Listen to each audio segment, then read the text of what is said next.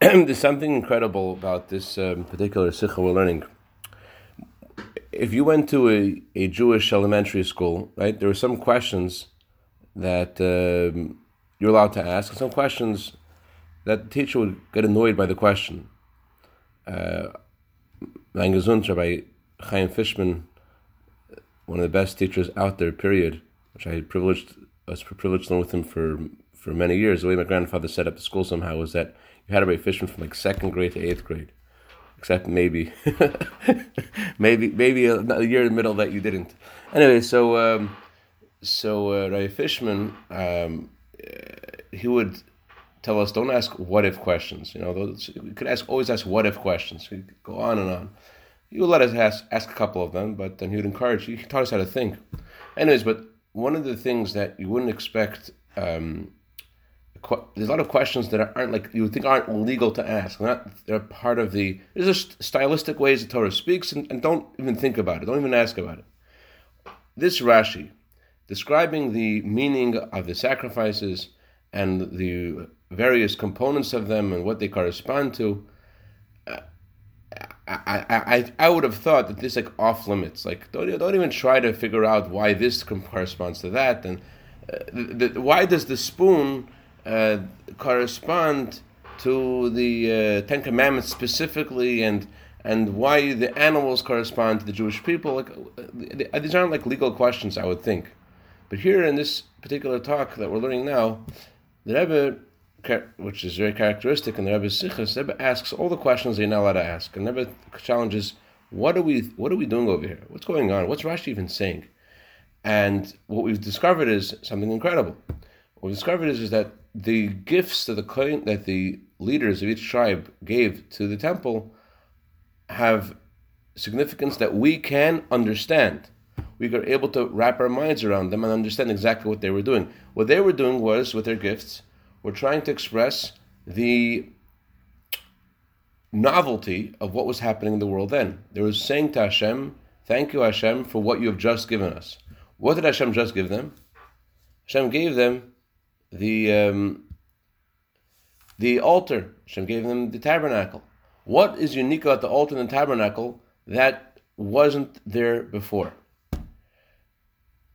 So we learned that once the tabernacle was built and the altar was put up, it was possible to take for a human being to take an animal, to consecrate it for the temple, and a fire from heaven to consume this animal, so you could see a revelation of godliness in this world. That the physical animal that you had in your backyard, and before this cow was just saying moo moo, and all of a sudden now it's in heaven with the angels and doing some holy stuff. It's that's what the novelty of the temple is.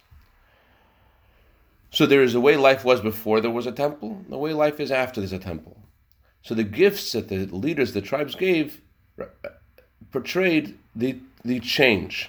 It's kind of like, by the way, going back to your energy by Bar Michal Mordechai, it's kind of like the bracha of Eitz versus the bracha of Shehakol.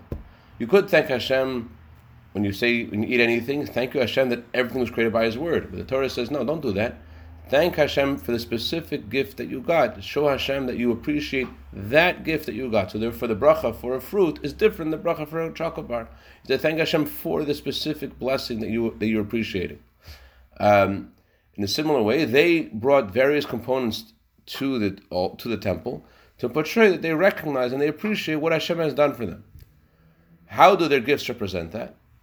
So we said that there are various kingdoms of creation. There's inanimate, vegetation, animal, and human kingdom. And the various components of their gifts represent the lower inanimate and vegetation represent the way things, or the time period where godliness is not revealed in the world, the time before the giving of the Torah. And the gifts of the animals, which animals you could see their life force, represent the novelty of the tabernacle, the novelty of the altar, where godliness is revealed. Just like an animal, you could see its life force. So therefore, there are the inanimate. The Rashi says the inanimate gifts and the vegetation gifts correspond to Adam, to Noah, to the 70 nations, and in general to that time period before the Torah was given. And the gifts of the animals correspond to the patriarchs, to Moses and Aaron, and they represent the novelty of the tabernacle. Actually, the time period before the Torah was given, time of Avram, Yitzchak, and Yaakov, time of our patriarchs, is not the same as the novelty of the giving of the Torah. But we said they're included in that realm, and included in the animal kingdom, because Avraham did make the first steps towards revelation of godliness in this world through mitzvahs by being circumcised, and therefore the gifts which correspond to therefore the patriarchs are somewhat included in the animal side of the gifts, not the inanimate and vegetation. And here was something which I thought was incredibly fascinating yesterday, where Rebbe speaks about the spoon made of gold, which weighed 10 shekel, and it was full of incense. And we said that this represents how the tablets come from the hand of God, and just like this spoon weighed 10 shekels, so too the tablets contain 10 commandments. And just as the spoon was full of incense is numerically equivalent to the 613 commandments, so too the tablets, the 10 commandments, contain within them all commandments. Now, we were wondering, why is this part of the inanimate side of the story of creation? This should be this should be on the side of the animal, because this is about the commandments of God at Mount Sinai. And what Rebbe says is that we're not talking about the mitzvahs. We're talking about the gift of God, of the tablets, and we're talking about God's gift. Not talking about the way we receive that gift. We're talking about the way it's given. And the way it's given from heaven, it's high, it's holy, it's incredible, it's amazing. And it's similar to, mirrors the event of Sinai itself, which was amazing, and it caused a change in the world, that the whole world was quiet, experienced this revelation, and yet this revelation stopped. And so too, the gift of God at Sinai, the gift of the Ten Commandments, it's a gift from Hashem, and it doesn't portray the unique quality post-Sinai where we're able to transform the world itself. Rather, it's considered, it's on the spectrum of a novelty of the giving of the post-Sinai experience, and therefore it's a golden spoon representing something which is more precious within the inanimate, but it's still on the side of the inanimate, not on the side of the animal, because it's about God doing something. It's not about the world itself changing. When God finished the revelation of Sinai, the mountain was no longer holy. Also, the tablets represent that revelation which starts and stops, versus the tabernacle. The sacrifices are all about the change that we engender by our efforts here, making godliness part and parcel of creation. And that's why it's considered part of the inanimate. The gift of the tablets is considered part of the inanimate, not on the side of the animal. Let's continue now. Yes.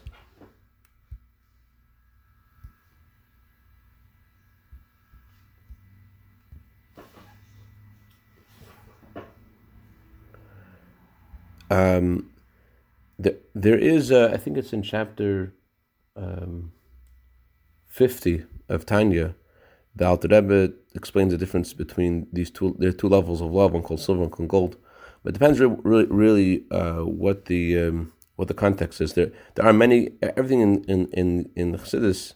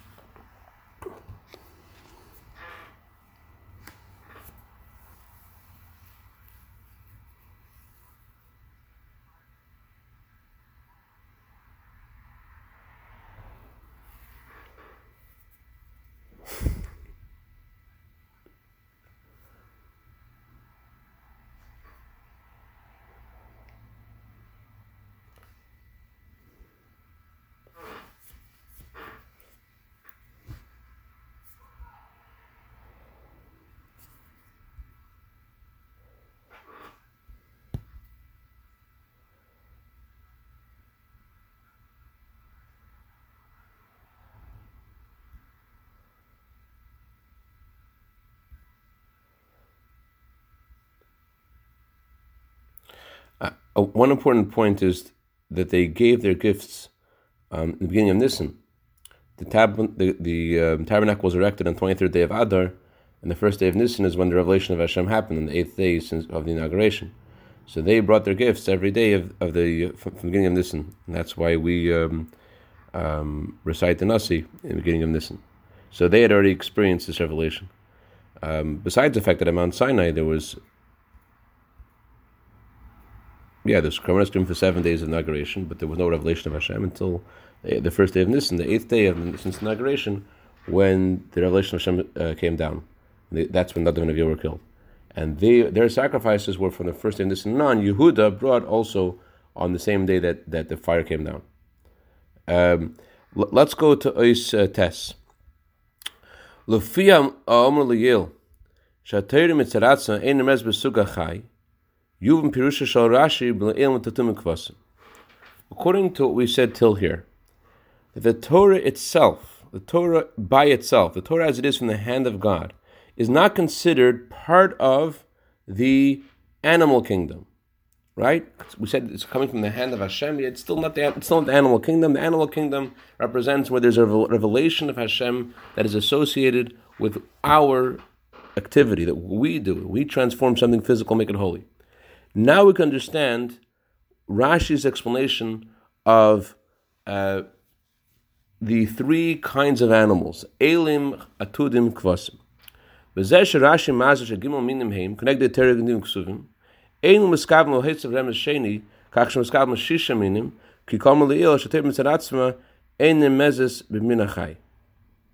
When Rashi says that these three kinds of animals correspond to the Torah, prophets, and writings, he's not coming to say that there's a second allusion to these three things, so that there are now 6 things alluded to by these animals. Because we said before, the Torah is not part of the animal kingdom. So why does Rashi say that Elim Atudim Kvasim correspond to the Torah, the prophets, and the writings? That's something that God gives. That's not something that represents the novelty of Sinai. So why does Rashi say that those 3 animals correspond to Torah, Nevi'im, Ksuvim? Ella, Gimel Minim Hem Be'ikar Keneged Yehudim. These 3 species represent the Jewish people. As Rashi says earlier, but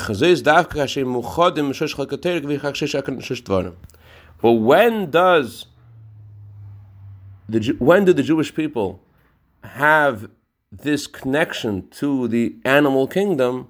When they are united with the 3 parts of the Torah. So you only really have 3 things.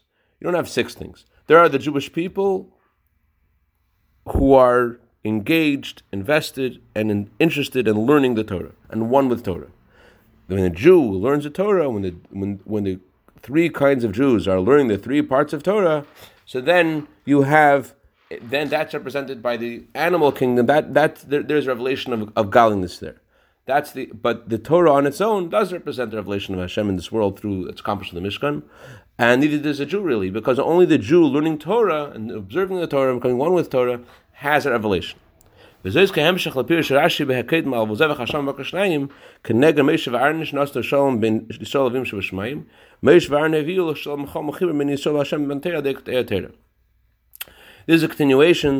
Rashi's explanation of the Shlomim offering. Rashi says they brought 2 bull for a Shlomim. Then those 2 bull correspond to Moshe and Aaron. Why do they correspond to Moshe and Aaron? Why is a Shlomim offering specific to Moshe and Aaron? Because what is the root of the word Shlomim? What's a Korban Shlomim about? A Korban Shlomim is about making peace. Moshe and Aaron caused there to be peace between the Jewish people and God. How do Moshe and Aaron cause there to be peace? What does peace really mean? Peace doesn't mean that you're in your place and I'm in my place. Peace means that there's a connection between me and you. So Moshe and Aaron, by Sinai, caused there to be peace between God and the Jewish people, caused there to be a oneness between God and the Jewish people. So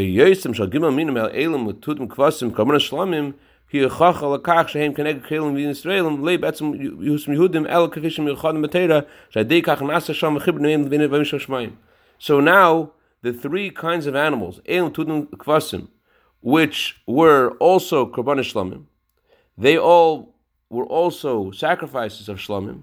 They also are about how a Jew could cause himself to become at peace with, which means to become one with Hashem. When the Kohen, Levi, and Yisrael unite with the Torah, they become at peace. They become one with Hashem. So, does the animal represent the Torah? No. Does the animal represent the Jewish people? Not really, unless the Jew and the Torah become one. Then the sacrifices are a good representation as being part of the animal kingdom, which we said animal represents life force. Then they do represent the Jewish people. When the Jew is studying Torah, when the Jew is one with Torah, then there is the bond between the Jew and Hashem is revealed. Because remember, we're not talking about an intrinsic bond. We're talking about a bond which is manifest, represented by the life force of the animals. So, when do the animals represent the Jewish people? When they are one with the Torah Nevi'im Ksuvim. The Fizim moving, we're now up to Eis Yud on page 98. The Fizim moving, Gam Hamshach Pir Shash Shlachar Eimer Nega Torah Ksuvim Hu Mamshach VaEsam Ubeis Dibur Am Eimer Shosh Chamishes Keneged Chamisha Chumashin. Rashi then continues, and he says that there were actually 5 of each of these particular kind of animals, 5 rams, 5 sheep. Why were there 3 groups of 5? Rashi says that 3 groups of 5 correspond to the 5 chumashim. Inyan zeh kosev behemshach l'keneged Torah, v'kach muben shel shosh chamishes ein miskam l'shesh anim chadashim ela has be'al keneged Torah kol. What's happening now? What's the idea of the 3 groups of 5 representing the 5 chumashim? It seems like Rashi is saying that there are now 3 new things we haven't learned about before. No, Rashi is not saying there are 3 new things. Rather, Rashi is explaining the representation of Torah. Next column. In order to emphasize, we're not talking about God giving us a Torah. We're talking about the way we receive the Torah, the way the Torah becomes one with us, unlike the spoon which represents the gift of God. But here we're talking about the Jewish people becoming one with the Torah, the way they're receiving the Torah.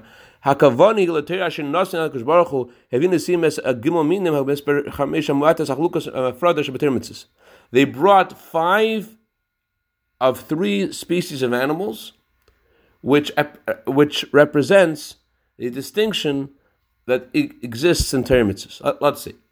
The Torah, as it is given from God's hand, is one whole Torah. And the 10 Commandments were said by God in one expression. The 10 Commandments were said with Dibur Echad. Bekach move gam madu betat rashim min hapasuk as gam svil achas beya shel chura humaz v'rakas akaf lesh bekach umad gesh bedur kan al terek vishi achas vishnit adegosh baruch hu v'shal afa chilas ses dibres v'starig mitzvos he inni nechad. And that's why Rashi, in his Dibur HaMaschil, in his the words that he uses for the heading of the Rashi also includes the words achas, because the word that means one. If Rashi is only explaining the spoon, why does Rashi also use the word achas? And that is because Rashi wants to emphasize that the Torah here is telling us that the 10 Commandments, what's unique about them? What's unique about them is that they are part of the singular reality of Hashem. They're part of the achas. Although they contain 10 commandments, although they contain 613 mitzvahs, but the luches, the tablets, are inyan echad. It is one singular thing. It's about the oneness of Hashem. That's what the gift of Hashem is about. It's about the oneness of Hashem.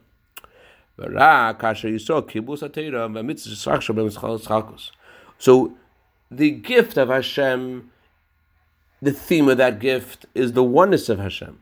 And therefore, although there's 613 mitzvahs, but it's all about the oneness of Hashem. And therefore, Rashi says it's called kaf achas, it's called one spoon. Despite the fact that there's 10, despite the fact that there's 613, it's all oneness. Where does the division begin? Division in Torah begins when we receive the Torah. Our acceptance of the Torah is what causes there to be a classification of 5 chumashim. Each chumash has a different theme and different concepts in the Chumash. Mitzvahs cholos chalkos, and the mitzvahs also, there are different kinds of mitzvahs. Reb Seir Sadibris, shekol tag mitzvahs in the cholos says saying yeshon shei sukim shchamesh dibris and ksum le'alochecha. In the way we receive the Ten Commandments, we don't look at them as all the same. We have 5 in the first category on the right side of the tablets, yonim shalhein, v'chamesh ksuv malasheni lav, and there are 5 other ones written on the 5 positive ones and 5 negative ones. This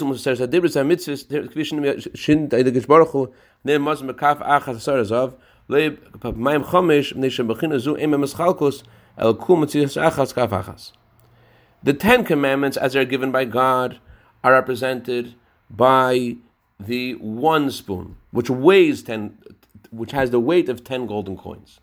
But the way that we receive the Torah, there's an emphasis on there being a division, that there's 5 of this sort, there's 5 of that sort, because our internalization of Torah means that we discern what each mitzvah contributes to us. And that's the reason. Let's look at note 35. The spoon represents the 10 Commandments as the 10 Commandments are in the tablets. And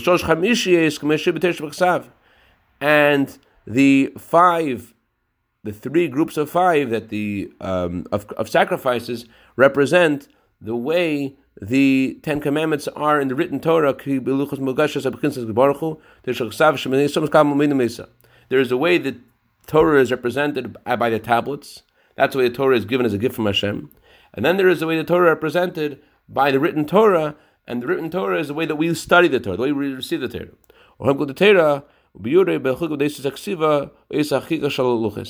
As the Alter makes a distinction in the Torah between the written Torah and the engraved Torah, that the written Torah is considered a lower level than the tablets are given at Har Sinai.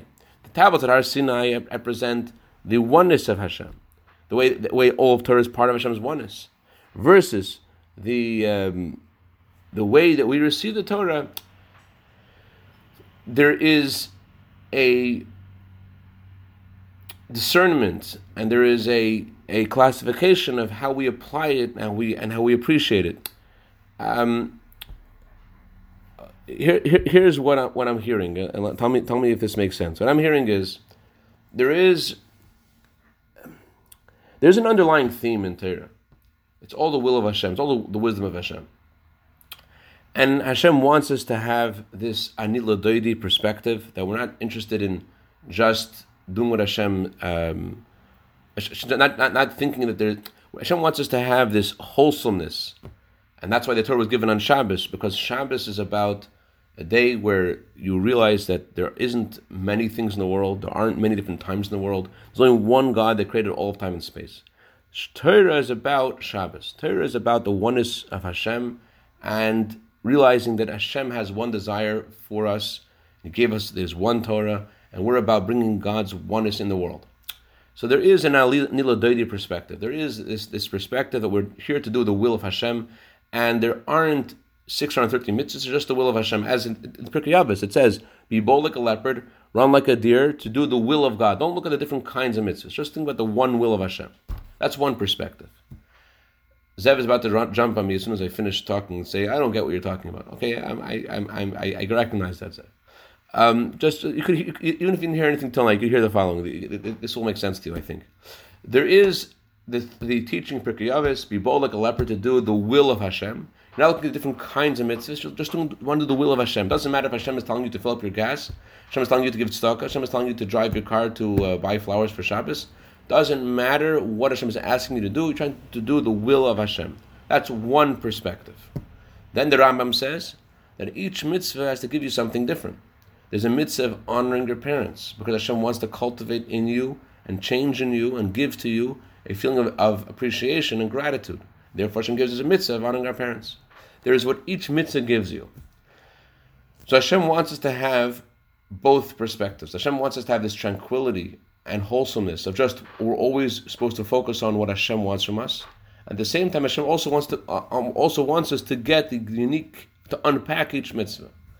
So the underlying nasa v'nishma, acceptance of Torah, means nasa, we will do it. Just Hashem said to do it. And nishma means, the Friedrich Rebbe said these words. He said, by Matan Torah, there were two kinds of people. There were regular Jews, there were Hasidim. He said, the regular Jews, we will do it and we'll understand it. The Hasidim said, we will do it and we will feel it. We'll have a derher in it. Having a derher in something means that you get the details of what that thing is, and you feel what that thing is. You feel it. Not just you obey it. So there is the nasa part of it, and there's the nishma part of it. There's a way, our general acceptance of Torah, Hashem gives us something, and then there's a way that we internalize it. So too, in the gift of the leaders of the tribes, they're represented by their different gifts. We have the Torah as it is from the gift of Hashem. Hashem gives it to us. Hashem has a will for us. Hashem expresses His will. And there's a way we internalize it. And the way we internalize it, there the Torah describes there being 5, not 1. Because that's the way we assimilate and we internalize the oneness of Torah. And how it becomes part of who we are. Okay, ready to get attacked now. Go ahead. No guns. White flags. All right.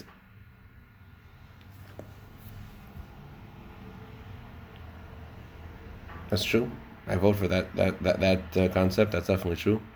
Great to Michal Mordechai, great to Yonatan, great to Dr. Ressman, great to Rebel, great to Yenison, great to Zev. Good to see your face for a second, Michal Mordechai. Good to Yenison.